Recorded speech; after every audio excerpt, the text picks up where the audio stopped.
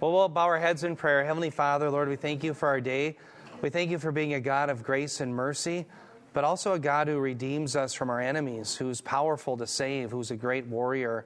We pray, Heavenly Father, as we look at these battles that happen at the end, as you come to save your saints and judge your enemies, that you would give us confidence in you, that you would give us the ability to forsake sin until the day you come for us, and you'd remind us that our home isn't here, at least now, that we have an eternal kingdom to look forward to. We pray these things in Jesus' name. Amen. Now this morning, I want to remind you where we left off. Last time we were in the book of Revelation, we left off with the marriage supper of the Lamb, and we went through the imagery regarding the marriage supper of the Lamb. We said that there is indeed a bridegroom who is Jesus. We have a bride, which is the church, and we also have a great wedding feast that's coming, which is the marriage supper of the Lamb. And I believe that occurs when Jesus Christ comes through the clouds at the end of the 70th week. He judges his enemies, and the birds of the air will feast upon his enemies while you and I are feasting with the Lord. And so this feast is going to occur prior to the 1,000-year millennial kingdom that Jesus Christ is going to reign over. So we looked at the various imageries, and we talked about how indeed there was so much language in the New Testament where you had allusions to weddings. For example, the bride price. Remember the mohair, the bride price would be set by the father of the bride. And we said that bride price was in fact Jesus Christ's life when he purchased his bride. We looked at all of that imagery, and so that's where we left off. Now, one of the reasons I had Matthew 26:29 up, if you recall, is we saw Jesus say to his church that he would not drink from the fruit of the vine until he drank it anew with us in the kingdom. And so that should tell you also how precious this coming marriage supper of the Lamb really is. Jesus forsook wine. Even, remember, it was handed to him while he was on the way to the cross, and as he's suffering. But he rejected it. Why? Well, because he came to take upon himself the full measure of God's wrath, but also because he was, I think, being faithful to this promise. So that's how significant the marriage supper of the Lamb is. Now, we're going to talk more about that as we continue. And I want you to see that everyone who is invited to this great messianic banquet, who is a believer in Jesus Christ, they're the only ones who are going to be invited, they're blessed. And those who are blessed, even if you feel cursed, even if you feel awful, if you're invited to this wedding, this marriage supper of the Lamb, you really are blessed. So our blessed state occurs whether we feel it or not. It's true whether we have a bad day or a good day. It's true because we're in Christ. And if you're in Christ, you have everlasting life, you have forgiveness of sins, and you have a partaking in the great marriage supper of the Lamb. So that's here John's point as he continues on in Revelation 19, verses 8 through 9. He says, it was given to her, that would be, her is the church, to clothe herself in fine linen, bright and clean. For the fine linen is the righteous acts of the saints. Then he said to me, write, blessed are those who are invited to the marriage supper of the Lamb. And he said to me, these are true words of God. Now, dear ones, notice up in red, it says it was given to her to clothe herself in fine linen. And notice he explains what the fine linen is. It's the righteous acts of the saints. Now, what I want to do is tie together the imputed righteousness of Christ that you and I are clothed in the moment you trusted in Jesus. And I want to tie that to the righteous acts of the saints. But before I do that, I want you to realize as we read that sentence, notice it says it was given to her to clothe herself in fine linen. That's a divine passive. It's an aorist passive indicative of didomi, meaning to give. So this is God giving the church the ability to clothe herself in white linen, which is the righteous deeds of the saints. Okay? So I want you to think that any righteous acts that you and I accomplish, and we do as believers in Jesus Christ, it is depicted here as an act of God.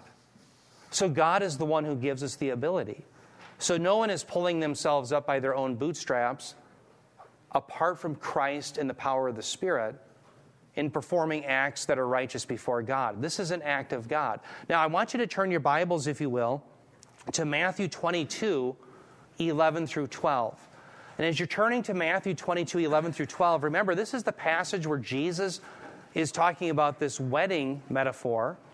And he talks about a man who is caught without his wedding clothes on. And the reason I want to talk about this passage is sometimes the wedding clothes analogy has to do with having the imputed righteousness of Christ. In Revelation 19, as we look at the church being given the right to clothe herself in fine linen, that also really has to do with the imputed righteousness of Christ, which leads to good works. Okay, so because you and I have justification, we are forgiven from the penalty of sin, but we're also freed from the power of sin. Okay, and that's one of the themes that we saw even in the book of Romans. And so they're both tied together. So let's look at Matthew 22, 11 through 12. Here we have this wedding metaphor that Jesus is using. He says, "But when the king came in to look over the dinner guests, he saw a man there who was not dressed in wedding clothes." Verse 12, it says, "And he said to him, 'Friend, how did you come in here without wedding clothes?' And the man was speechless." So notice here we have the king who comes, which is a reference to whom? It's God. God comes to this man and says, "Well, how did you get into this wedding banquet?" This is Christ. And he's looking at this man who has no wedding clothes. And the idea is he is not fit to be at the banquet. He doesn't belong. So here I think clearly the wedding clothes really is a metaphor for having the imputed righteousness of Christ. Okay, so the moment you trusted in Jesus Christ, remember you were given his righteousness that you were clothed upon, and he took your sin debt away. And you might say that is akin to having your wedding clothes on. So if you don't have your wedding clothes on through faith alone in Christ alone, you're not fit to be at the banquet. Okay? But now, as I talk about the wedding clothes in that way, I'm talking about justification. I'm talking about being right with God. But notice here in the text, Revelation 19 in verse 8, it says that the fine linen that God gave the right to the church to clothe herself in is the righteous deeds of the saints. Well, remember, it's only those of us who have been justified who can do the righteous deeds of the saints. Because the moment you trusted in Jesus Christ, not only were you given his righteousness, but you're also filled by the Spirit who finally enables you to do that which is pleasing to God. Do you remember in Romans 8:8, it says that those who are in the flesh cannot please God? Those who are in the flesh, meaning outside of Christ, they can't do what we see here in Revelation 19:8. It was not given to them by God to dress themselves in fine linen, which are the righteous acts of the saints. They don't have the ability to do so, but we do. Think of a great passage. This is a passage I hope every family memorizes with their kids. It's Ephesians 2:8 through 10. And the reason I love Ephesians 2:8 through 10 is because it ties three great doctrines together. It ties salvation by faith alone. It ties the doctrine of election, because even our faith is a gift of God. So it shows us grace. But it also shows us the relationship between faith and works. Let's recite it. Ephesians 2:8 through 10. "For by grace you have been saved through faith, and that not of yourselves. It's a gift of God, not of works, lest any man should boast." And then remember in verse 10, it says, "For we are his workmanship," that's God's workmanship, "created in Christ Jesus in his sphere for good works which God has prepared beforehand that we should what? We should walk in them." Now remember that walking in them is it's the way that the Hebrews would say you have to live it out. So notice we're saved by faith alone, all by God's grace alone, but it is for the purpose of doing the good works. It is for the purpose of being clothed in the righteous acts of the saints. So that's the relationship of having your wedding clothes on, which gives you the compatibility of being with God. In other words, you have his imputed righteousness. You have his forgiveness. And it shows you the relationship between that and the righteous acts of the saints. It's not either or, it's both and. Does that make sense? Okay, any questions on that? Yeah, Paul. Just a quick aside. So a false teacher would have fake wedding clothes on? Yeah, I would say, or maybe a better way of saying they don't have wedding clothes on at all would be kind of in keeping with the analogy that Jesus is using. So, yeah, any unbeliever, which a false teacher certainly would be, would be one who does not have a wedding clothes, meaning they have a different Christ. And because they have a different Christ, a different Spirit, a different gospel, remember Paul warned about that? Well, therefore, they don't have justification, they don't have their wedding clothes on, and they're not fit to be at the banquet. And therefore, they won't do the righteous acts of the saints either, because they won't be filled by the Spirit. Exactly right. Yep.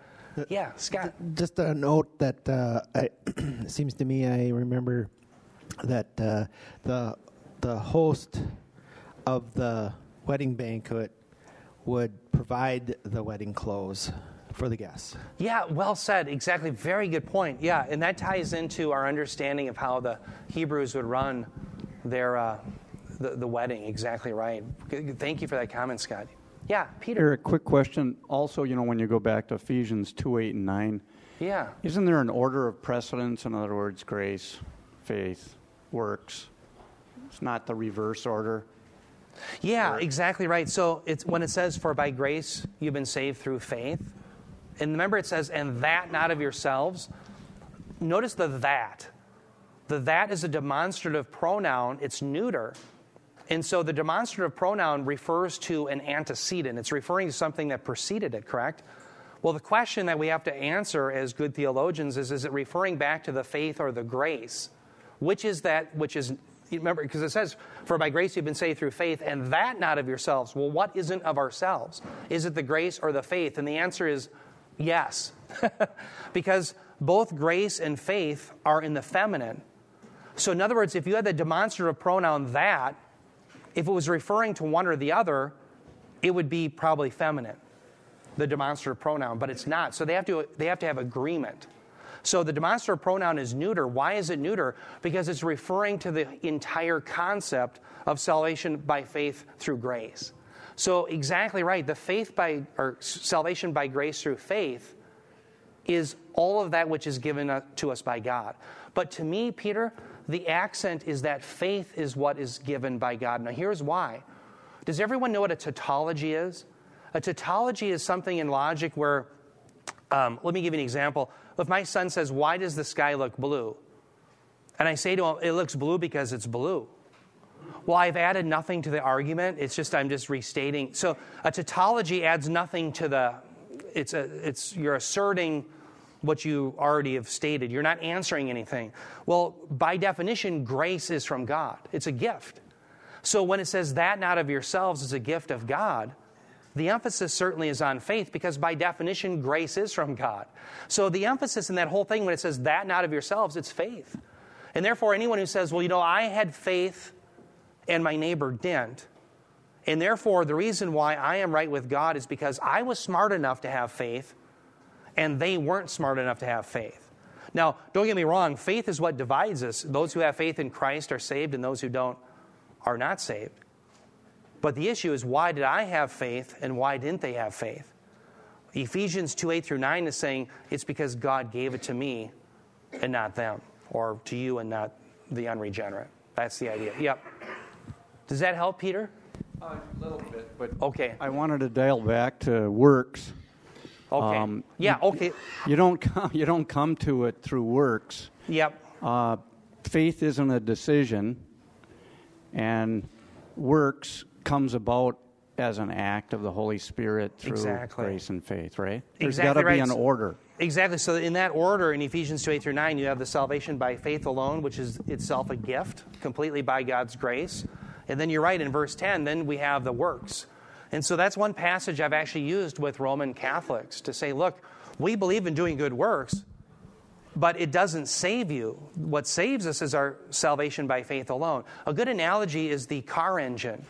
Think of our salvation as being like a vehicle. Think of that analogy. Okay, our salvation is a vehicle. Well, what drives our vehicle? The engine. Okay? Well, the engine of our salvation is faith. But if you have faith, an operating engine, what does an operating engine produce if it's running? Exhaust. Our works are like exhaust. So, does the exhaust actually propel the vehicle? No. But if you have no exhaust, it's an indication your engine isn't functioning. You don't have saving faith. Okay? So exhaust doesn't save you. The engine does. But if you don't have If you don't have an engine that's operating, you have no exhaust. That's one way of thinking of it. So exhaust is the works. The saving faith is the engine, right? If your engine is on, you must necessarily produce what? Exhaust. If you have no exhaust, you've got a non-functioning engine. You don't have faith. I think that that's the way to look at it. Yeah, Eric. Or Eric, the other Eric. Yeah. Oh, yeah. I was just going to, thankfully, God, He's kind of teaching me the same kind of things this week. I was looking at this passage here. It says, that is why it depends, is in Romans 4:16, that is why it depends on faith in order that the promise may rest on grace and be guaranteed to all His offspring. And I thought, if it depends on faith, then why does it rest on grace? Because I was thinking of faith a little bit backwards, like it's something I derive. But I was thinking, Abraham on the way to, God told him to go to the promised land, and I think it was on the way there that he was worried about someone killing him, so he told him, oh, this is my sister, tell him you're my... And I was thinking, well, that's kind of a weak faith, but then he keeps learning more. It's like God's grace is on Abraham so that he keeps blessing him, even though Abraham keeps failing and God keeps revealing himself. So it's really God's continuous grace that Abraham has faith. Well said. Eric, that's well said. Exactly right. So the power and the reason Abraham is saved isn't ultimately his own. In fact, it has nothing to do with him. It's God alone. It's His power. You're exactly right. After all, look at all the people who lived in Chaldea. Why is Abraham chosen? Why does God speak to him and not anyone else? Well, because he's chosen. And so why does God intervene in his life differently than He does others? Why does He graciously work? So yes, it's all the work of God. And yeah, in that promise that you see that it's by faith through grace shows that, remember, Abraham is justified 400 years prior to the giving of the law. So that's one of the big arguments that Paul makes, is that if you're justified, Abraham was justified by faith, well, the law that comes 400 years later obviously can't nullify a promise that God had already given by faith. And so that's exactly right. So that's why salvation has always been by faith. That's the precedent that was set by Abraham himself. Absolutely. Yeah. I'm sorry, Julie. Yeah, it seems like when you you follow the logical progression of it, that we are His workmanship created for good works that God has prepared that we should walk in them. So those good works are not making us saved, but God has prepared them when we have faith that we can walk in them. So exactly. It seems logical that way. Absolutely. So we're saved by faith alone, by God's grace alone. Even it's a gift, all of it. But we're created for the purpose of doing good works. Absolutely. And those good works were prepared beforehand. So you can even see the doctrine of election there in verse 10. It wasn't that you and I started doing good works that we decided upon. These are good works that God had preordained for us before the foundation of the world. Just as in Ephesians 1:4, we were chosen in Him before the foundation of the world, we are also chosen for those good works. So all the good works that you're all doing, and I see what you're doing, and the other elders do as well, and all the teachers that we have here. What's interesting to see all the good works that you're doing, God has foreordained them. Isn't that beautiful? So it's something that God had chosen that you would be about before the foundation of the world. Amen. So anybody else on that? Thanks for Peter for asking. That was a great question. Yeah, Christy. It's just more of a comment. Having been in a church that was a social gospel church, emergent church, the interesting thing was we were doing these good works and we were being told not to share the gospel. We were not to tell about Christ Jesus, that we were just to show. And we were like, what? I mean, bring these Christmas baskets to these people, but don't say Merry Christmas. Not that that's the gospel, but it was really, really apparent in that they weren't doing the works of God. They were doing, the works of man. Wow. Very profound. So think of that passage in 2 Corinthians 11, Peter, where Paul warns that they would receive a different spirit, a different Christ, and a different gospel than the one that he had preached. Well, that can't save them. And so the emerging church, which is what you're really referring to, their gospel, remember, gospel means good news. Our good news is that we're saved from the wrath of God. To them, they don't believe the wrath of God is real. In fact, Bob and I just did radio about this past week. To them, they are panentheists. They believe that God is in the world, I mean, literally in it, and that he's drawing the world into himself at the end of time so that all of the world would be wrapped into God. There'll be no distinction between the creator and the creation, and therefore there's going to be no judgment because God would be judging himself. Therefore, if there's no judgment, there's no wrath to be saved from. If there's no wrath to be saved from, what's the good news? Well, the good news isn't being saved from the wrath of God through the blood atonement. The good news is that you and I can just do what we do in our daily lives, and it will all work out in the end. And so don't offend them by bringing the Christmas basket and talking about Jesus Christ. That's just offensive to the emerging church. Don't talk about the blood atonement. You don't need that. So what Christy's describing is, yes, they have different works that aren't works of Christ. They're not works that God has ordained before the foundation of the world. And there are works that are in keeping not with those who have wedding clothes on, but those who have no wedding clothes, who aren't part of the wedding in the feast. Yeah, Aaron. Yeah, at the risk of going further on, because this is wonderful, and what Christy said made me think of something. I know it's in the Bible somewhere. Okay, yeah. It's in the Old Testament, and maybe you will know. Someone here might know. There's a verse somewhere about, that when man, comes up with his own, if it's of man, it produces nothing but evil. Sure. But if it's of God, it produces good. There's something, and I apologize, I think a few weeks ago in our Sunday school, that verse came up. What is it? Yeah, I just don't know. Do you know what I'm talking about, though? I think there's a biblical principle that when man comes up with his own devices, he doesn't do a good job. He doesn't do what God wants. Yeah. Right, absolutely. And yet God's word never fails. We see that in Isaiah 55. He's thinking about it. I'm sorry, what? God's word will always produce what he desires it to. He never fails. Isaiah 55, his word goes out and accomplishes. Yeah, but man fails. And by the way, that's why God is the only promise keeper. We may make promises. We may say, I'm going to do this or that. But at the end of the day, it's God alone who brings about exactly what he promises. Yeah, Judy, do you have something? Oh, no, she's just looking for a place to sit, probably. Okay, well, I'll keep moving on here. No, that's good. Let's see. One other passage I want to just deal with is that Galatians 3:27. Now, I mentioned this a few weeks ago, but in Galatians 3:27, let me read it to you, and I'm going to link this to this being clothed with our wedding clothes on. Galatians 3:27, Paul said, "For all of you who are baptized into Christ have clothed yourself with Christ." Okay, now, when we are baptized, we were clothed with Christ. Does that mean that baptism saves? No. You and I were actually baptized clothed the moment that we believed. But baptism is a symbol of that salvation that we have. Okay, so baptism is the symbol that we are clothed with Christ. We're with him. So remember, let's go back to Noah's family. Those who are with Noah are identified with him. They're brought through the flood waters, death to the old world that's flooded and destroyed. They're brought to the new. There's identity with Noah. Only he and his family were saved. Go to Israel, hundreds and hundreds of years later. They're baptized through the Red Sea with Moses. And the rest of the Egyptian army is flooded and they're destroyed. Now, those who are with Moses, they're on the way to the promised land. They can't go back to Egypt. Why? The flood waters, as it were, covered it back. Just as Noah couldn't go back to the old world, Israel can't go back to the old world.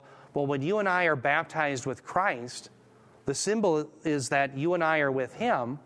The old world is destroyed. It's behind us. We're on the way to the promised land as well. Okay, so that's what baptism symbolizes. It symbolizes an inward reality that you have through faith, that you are clothed with him, you are identified with him. So when God sees us, he sees the righteousness of his Son. When he sees us, he sees the atonement that his Son provided. So that's what baptism symbolizes. We're with him. The primary symbolism of baptism is identity. Why is he baptized? To identify with the people of God. He's the faithful Israel that Israel never was. He goes into the wilderness for 40 days. He succeeds. He identifies with us. He's not baptized for the remission of sins. He's baptized to identify with us. We are baptized to identify with him. He is our God, and we are his people. He's bringing us to the promised land. There's no going back to Egypt.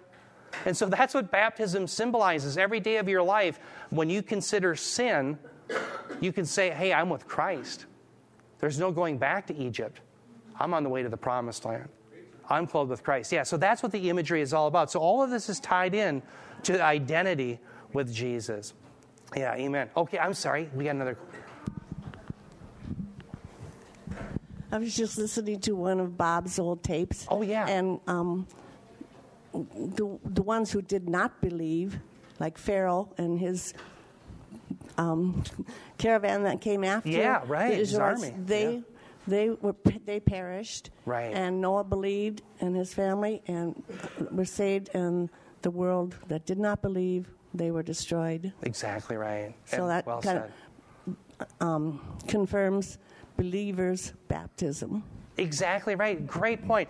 So you're accentuating the fact that it was the believers who were baptized, who believed the promises of God. It was Noah who believed. Absolutely right. And by the way, he's taken out before the wrath comes, right?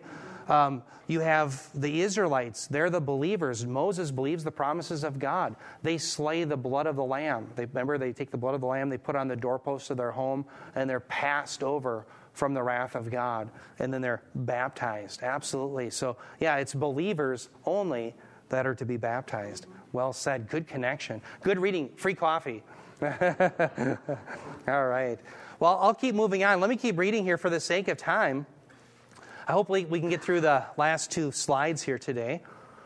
Now, the other thing I want to point out is notice here in verse 9, notice it says, then he said to me, right, blessed are those who are invited to the marriage supper of the Lamb. Now, I want to stop there for just a moment. Notice the phrase, do I have a box for that? Oh, I do. Then he said to me. Does everyone see that phrase? Now, Craig, you have Revelation 17:15. And Eric, if you could just bring the mic to Craig Amundsen. He's going to read Revelation 17:15. So please turn your Bibles there. Now, the reason I'm having you turn there is this phrase, then he said to me, connects back to Revelation 17:15, where we had the beginning of this whole narrative about Babylon. And I'm just making this connection so you can see everything from Revelation 17:15 all the way through now is kind of a continuous unit about the destruction of Babylon through the coming of the Son. Yeah. Revelation 17:15. Then he said to me, the waters which you saw where the harlot sits are peoples, multitudes, nations, and tongues. Yeah, and I'm sorry, keep reading all the way to verse 18. And then the 10 horns which you saw on the head on the beast, these will hate the harlot, make her desolate and naked, eat her flesh, and burn her with fire. For God has put it in their hearts to fulfill his purpose, to be of one mind, and to give their kingdom to the beast, until the words of God are fulfilled. And the woman whom you saw is that great city which reigns over the kings of the earth. Yeah, so that great city, which is, of course, Babylon, is ultimately being thrown down by Christ. And so the culmination of that is this battle of Armageddon, in which we're now looking at in Revelation 19. Jesus is returning. So I want you to see from Revelation 17:15 all the way to now, we have an entire unit. Now, the other thing I want to point out, notice what he asks him to write. He says, write, blessed are those who are invited to the marriage supper of the Lamb. Dear ones, all believers in Jesus Christ are blessed. Why? Because we have eternal life. We have a partaking in the future kingdom in this great messianic banquet that is to come. Now, here's why it's important to understand that blessed is a condition that you have by nature of being a believer in Christ and not a feeling. There are days that you're going to get out of bed where you're going to have bad days. You're not going to feel good. You're going to have a broken body. Something won't be functioning right. You're going to have problems with your family, etc., etc. But despite those circumstances, what the Scriptures declare to you is that if you're a believer in Jesus Christ, you're blessed. Meaning, ultimately, you're going to have forgiveness of sins. You do have forgiveness of sins. You're going to have everlasting life. You are going to be in a state of bliss as you're going to be with your God in glory. That is true of you no matter what your circumstances are. Now, this is why it's so important that we don't take away the Lord's Supper from people. Let me explain. When you and I participate in the Lord's Supper, it is a foreshadowing, a rehearsal dinner for the marriage supper of the Lamb. And Jesus Christ, because he purchases his people by his blood, he gets to determine who is on the invite list, who has the wedding clothes on. And so the guests that Jesus invites, men and women who are believers, and it's only for believers, if anyone would exclude them from the Lord's Supper, they're really being excluded from the rehearsal dinner. The rehearsal dinners that point to the marriage supper of the Lamb. Okay? Now, the reason I'm pointing that out is Bob and I have both witnessed in our ministries together where you will hear of people who are excluded wrongly from the Lord's Supper. And it usually happens from a misunderstanding of what the warnings were about in 1 Corinthians 11. Okay? So I want to turn to that, and I want to just hit on that a little bit because I want you to see how important it is that every single believer that's been purchased by the blood of Christ is in fact included in the Lord's Supper. So please turn your Bibles, if you will, to 1 Corinthians 11, 27 through 34. In fact, I've got to do the same because I don't have this written down. And I know, Ryan, you had that passage, is that correct? Ryan is going to read this to us.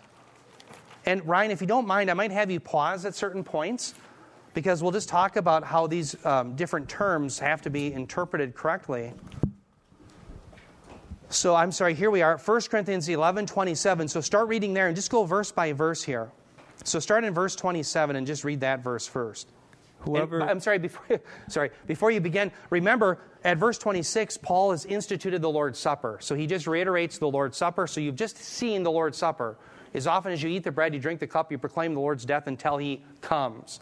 So that's verse 26. Now Ryan's reading verse 27. All right, starting in 27. Whoever therefore eats the bread or drinks the cup of the Lord in an unworthy manner will be guilty concerning the body and the blood of the Lord. Good, perfect. Okay, so here's the issue. How do you eat and drink in an unworthy manner?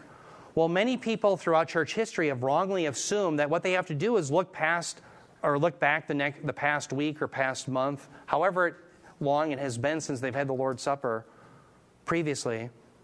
And if they are somehow too sinful, then they have to exclude themselves from the Lord's Supper.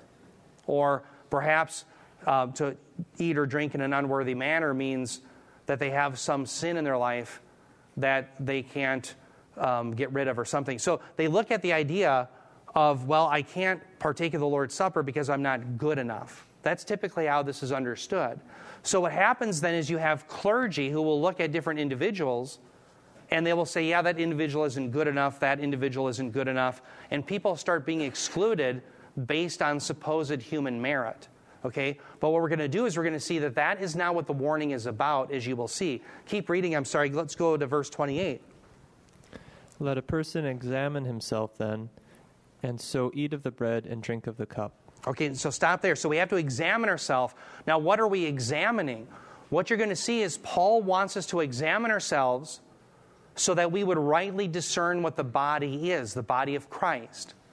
Now, the body of Christ is not the physical body of Christ that was crucified, but rather the corporate body of Christ, meaning all believers. That's what we're going to see. So this examine yourself is exceedingly important.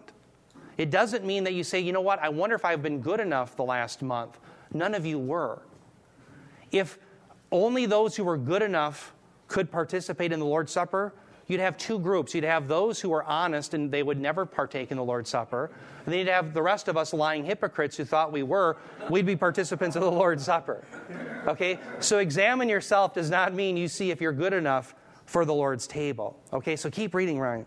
So in verse 29 then, for anyone who eats and drinks without discerning the body eats and drinks judgment on himself. Okay, so stop there.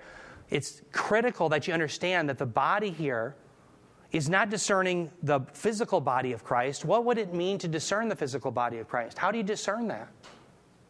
Well, you can't. But we can discern the people who profess faith in Jesus Christ. Okay? And so what was going on at Corinth is you had wealthy Christians who were excluding poor Christians from the table. In fact, the poor Christians were relegated to a place called the atrium, and they were placed in a place where no one would see them who were wealthy Christians. The wealthy Christians would recline in what's called the triclinium, and they would be excluding these poor Christians, and they would have their own dinner. So all of a sudden, the dinner that the wealthy Christians were having wasn't the Lord's Supper, because you had a division in the body. Some are being excluded. That's why Paul was concerned about the body of Christ, that anyone who's a believer in Jesus Christ has a right to the table. Why? Because they were purchased by the blood of the Lamb. And again, this Lord's Supper is a foreshadowing and a rehearsal dinner for the marriage supper of the Lamb. Okay, so keep reading, Ryan. Verse 30. That is why many of you are weak and ill, and some have died. Yeah, so there's been judgment. Now stop there for just a moment. Some people will say, well, look, there's judgment and wrath of God in the new covenant. Certainly God does pour out wrath during the new covenant. Here's the issue. Who's telling us that some have died because they have abused the flock? Well, we have an apostle. Do we have any modern-day apostles or prophets on the scene today? No. So if anyone dies today, we can't say, well, it's because they were abusing the flock or because they were doing this sin or that sin, because we have no authoritative prophet or apostle on the scene to tell us that. But here, we had revelation from God through the Apostle Paul that indeed was occurring. So I'm sorry, Ryan, keep going. Verse 31, but if we judged ourselves truly, we would not be judged. Then keep going. But when we are judged by the Lord, we are disciplined, so that we may not be condemned along with the world. Yeah, and then keep reading into verse 33. So then, my brothers, when you come together to eat, wait for one another. Okay, so stop there. Notice he says, so then, my brothers, here's Paul's inference. Here's his conclusion. How are you to rightly discern the body? How are you to rightly examine yourself before the Lord's Supper? Well, he says, wait for one another. And that seems somewhat anticlimactic, but that's Paul's point. Why? Because he wants the entire body to be together. He doesn't want some Christians being excluded.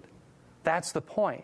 Why? Because this is a rehearsal dinner for the marriage supper of the Lamb, and every single believer is going to be a participant in it.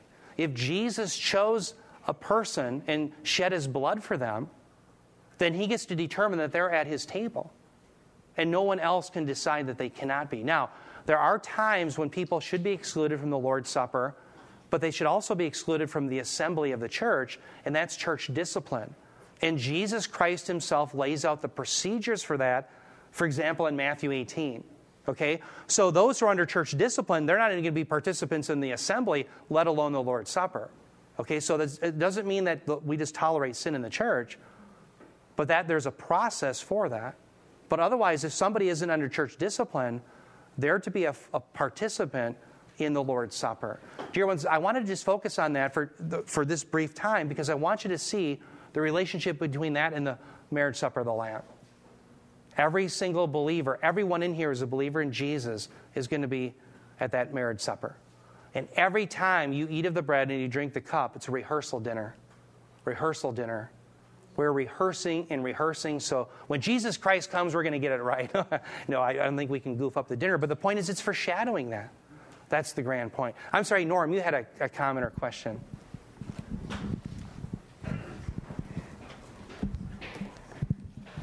So clearly no believers are to be excluded. But what do we say about people that clearly are not believers, but they come and they want to participate in the Lord's Supper? Just, no understanding. They just want to go ahead and do what everybody else is doing. What do we feel about that? Yeah, you know what? I'm kind of of the mindset of allow them to come. And here's the point is, when Jesus dines, he dines with sinners. And here's the point is, what I would say, when we say this all the time from the pulpit, this is for believers. But perhaps at that moment, someone's coming to faith. And if someone believes in Jesus Christ, they're welcome to the supper. Are you with me? The eating and drinking judgment upon themselves was reserved for those who knowingly were excluding Christians from table fellowship. So I don't think we're incurring judgment upon ourselves by saying, hey, if you're a believer in Jesus Christ, you're welcome to this table.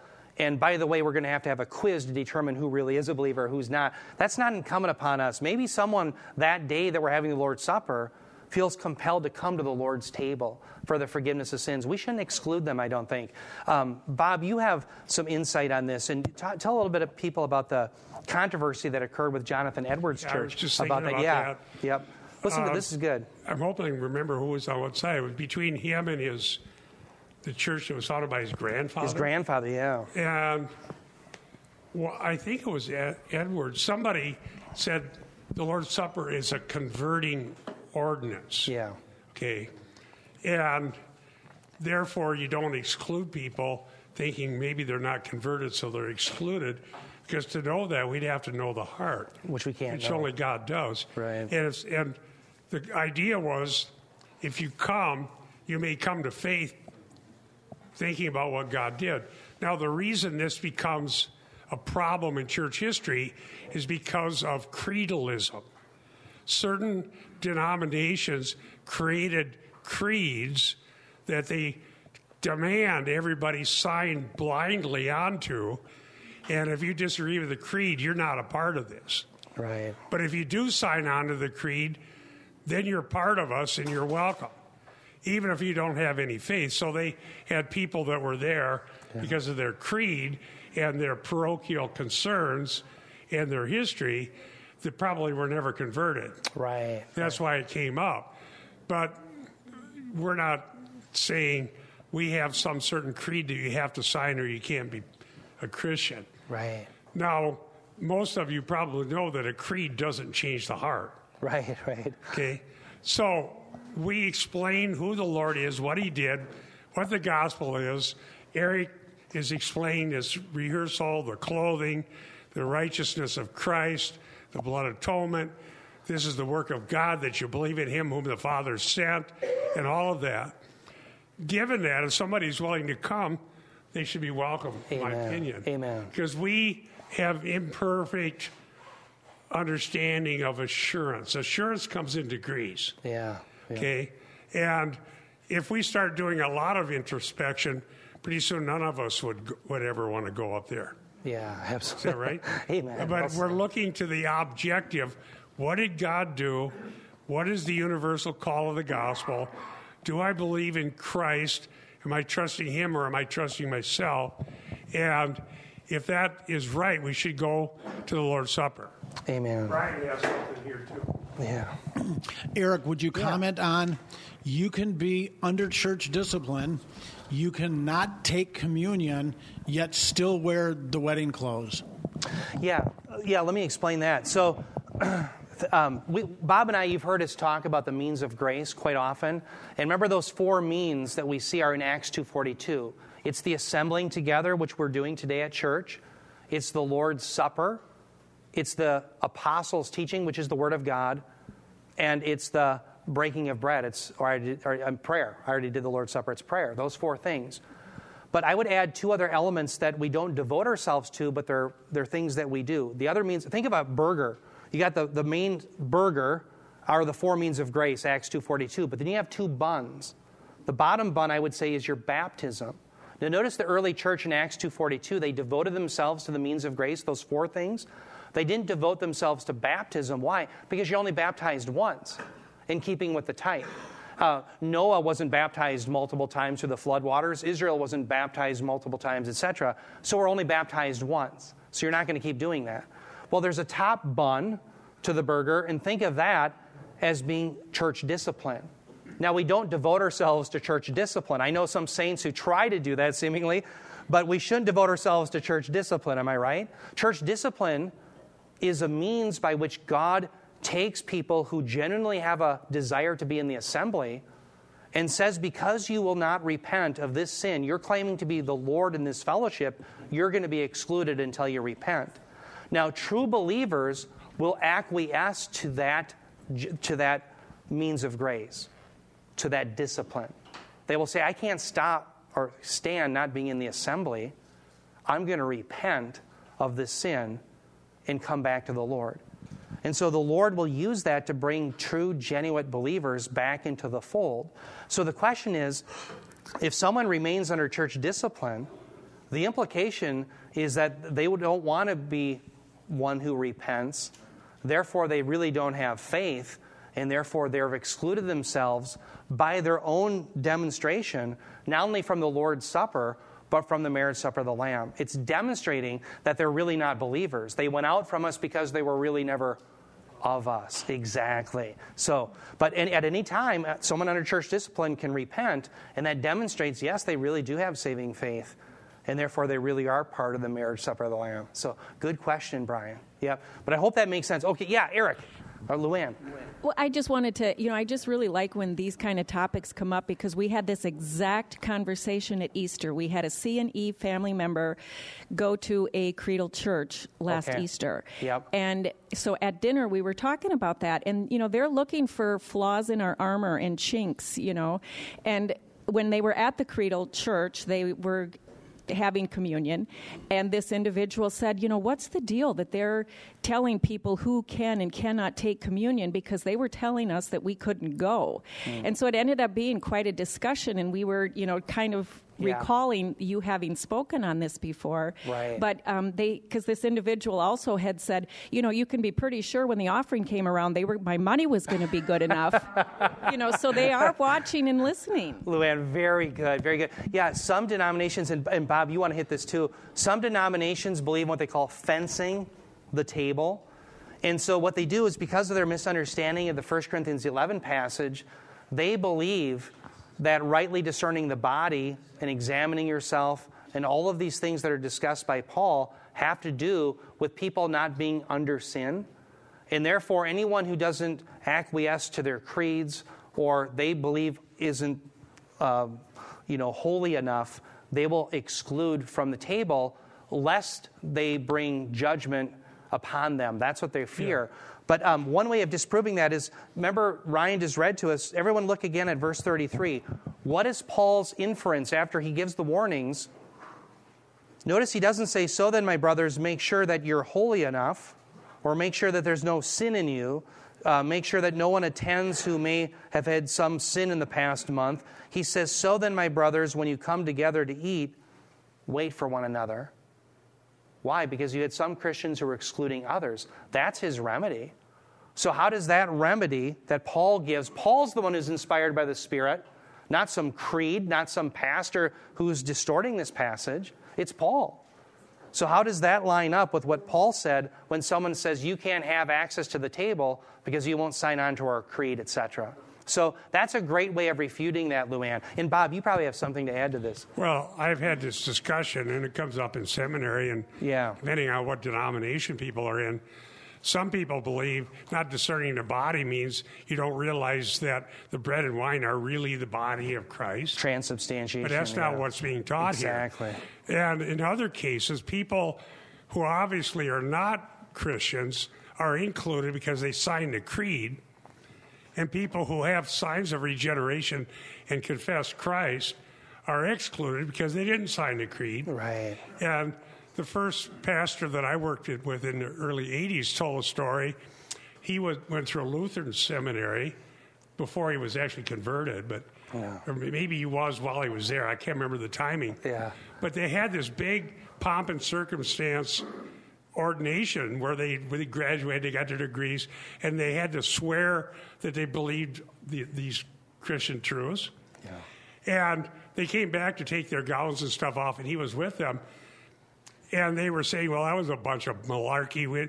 The guys being ordained to be pastors did not believe that God actually raised Christ from the dead or any of it. They didn't believe any of it. Wow. But they wanted to have status in their denomination. Right. So here we have people in the pulpit who are unconverted, who don't believe in the resurrection, don't believe in the blood atonement, but they love their denomination, excluding true believers from the Lord's table. How ironic. Because they didn't sign the creed. When they signed it, they didn't believe it anyhow. Right. And you've heard my story. 3 different, now we weren't in a closed type of a creedal church, but the ordained ministers, when I was a teenager, did not believe in miracles, did not believe in the resurrection, and believed the Bible was full of myths. The old Rudolph Bultmann demythologizing the Bible. So, dear saints, what makes us suitable? Thank you, Eric. This is absolutely what we need to hear. is what God did for us. Amen. Amen. Not how many rich friends we had, not how many traditions we held to, not what denomination we belonged to, but it's what God did for us by His grace. If it proves anything, it proves that we're just unworthy sinners who found great grace from God. I'm going to preach about to the praise of His glory. Yeah. Well, how do we know who's the elect? Well, we can't look ahead of time and know. Right. But if there's anything we know, Paul said, consider your own calling, my brothers. What did he say? Yeah. Not many wise going to the world, not many rich. Basically, if there's anything we can learn just from looking around, is that probably God saved us. We don't have anything going for us. In spite of ourselves. Yeah, right. I'll talk about Mary when the angel talked to her. But in our case, the reality is nobody has anything going for them. Yeah, exactly. You can be the richest guy in the world. You can own Facebook or whatever and have billions. But if you don't confess Christ, you don't have anything going for you. So the mercy of God is that we know we don't have anything going for us. Amen. Thank you, Lord. Yeah. Amen. Yeah, I'm sorry, live on. I'm just thinking of when we go to funerals for Roman Catholics. Yeah. I feel we absolutely should not participate in theirs because it's a sacrifice. They are denying what Christ did, and well said. We should not participate in anything like that. Exactly, Vaughn. And getting back to what Bob said, what's interesting is when they talk about discerning the body, what they think of is they think of transubstantiation, that doctrine where the elements actually turn into the body and blood of Christ. That's how they're thinking. Well, that's not the body that Paul is obviously referring to. Why does he say wait for one another? He's talking about the corporate body of Christ. So they're not concerned about exegesis. Their exegesis is the Pope. The Pope has already decided these things in their College of Bishops, and therefore they're going on their tradition rather than what the Scriptures actually say. So well said. Now, I want to, it's so funny as I actually had another PowerPoint together to get into. So, but let's just try to finish this one up. Oh, I'm sorry, Dan. I just was wondering about the, I think it's in Numbers where the willful sin of people. Oh, yeah, how the high hand. The people that know, let's just say they know what the Scriptures say about a certain thing. Let's just say homosexuality, for instance. And then the church, somehow they have this blessing. They think it's okay, but yet they still know that it's wrong. Yeah. But yet because their church leadership says it's okay. Good connection. Very good. So let's talk about sinning with a high hand. In the Old Covenant, you'd hear this terminology. Someone who was sinning with a high hand, there was no atonement for them. Now, here's why. It wasn't that God was unable to forgive them. The issue was they were claiming to be their own God. They were claiming the right to sin. Now, this translates directly to the New Covenant. People who are under church discipline who won't repent are claiming the right to sin. They're sinning with a high hand. So what they're saying is we're the covenant lawgiver rather than Christ. So those who will not repent under church discipline are identical to those who are sinning with a high hand, and that's why they're excluded from the fellowship. Now, if they repent, and they say, I don't know what I was thinking, that was wrong, that was evil, I'm turning from that, yes, then they're welcome back into the fellowship. But that's the connection there to the Lord's Supper. The problem is the fellowship that they go to accept. Exactly, and then you have a fellowship of the damned. Yeah, that's what you have. You don't have a church. You have just the fellowship of the damned. Yeah. It really comes down to who speaks for God. Exactly. I've been editing those Hebrews ones that we did on the radio. Yeah. And we had to go through all those passages about apostasy. The high hand where people said, why should we have to listen to Moses? Right. Can't we be the ones who speak for God? Yeah. Can't we? Or how about the mystics in our day? Right. We're going to go into the tent of meeting. Right, like Moses. We had a conference here where I quoted a famous evangelical lady claiming she has her own tent of meeting. Right. And God talks to her like she's Christ and the apostles. Right. That's a high hand. Yeah, amen. We're saying, no, Moses doesn't speak for God. Who are these guys? Abihu and Yeah. Nadab and Abihu, right. How did it turn out for them? They died. Not so good. Yeah. Now, one thing I want to leave off all of us with is, again, notice it says, blessed are those who have this partaking in the marriage supper of the Lamb, right? Well, we're blessed. Why? Because we're not under the wrath of God. We have His salvation. So at this final battle, Christ is going to demolish His enemies. They will be feasted upon. We're going to look at this next time, while you and I are going to be feeding with the King. And so there's this great reversal. Now, the reason I want to talk about this idea of reversal regarding the marriage supper of the Lamb, this feast, is because there's a concept in the Old Testament called Mishta. Now, Mishta is a banquet. And oftentimes through these banquets, throughout the Old and the New Testament, you see reversals happen. Bob, you wrote a whole article about this called Dining with the King. I don't remember what issue, but if you put in Critical Issues Commentary, Dining with the King, it's actually my favorite. If I were to choose a favorite article of all of them, it's very difficult, but that's my favorite, Dining with the King. Please look that up and read it. But it explains throughout the Old Testament how you would have banquets and there would be a reversal. Some would be damned and some would be saved. I have a list of them here that Bob had in his article. Genesis 19, you have, remember, Lot has a banquet, and you have, he and his family are saved, but what happens to the rest of Sodom and Gomorrah?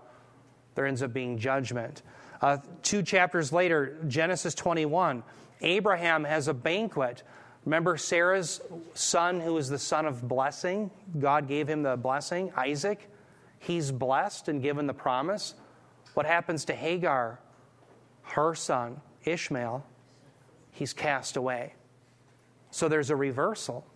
He was the one who was having all of the good fortune, but he's cast away, while the son of blessing is blessed. Genesis 40 at Pharaoh's banquet. Remember, at Pharaoh's banquet, you have the cupbearer who ends up being exalted, where you have the baker who ends up being hanged, just as Joseph had prophesied.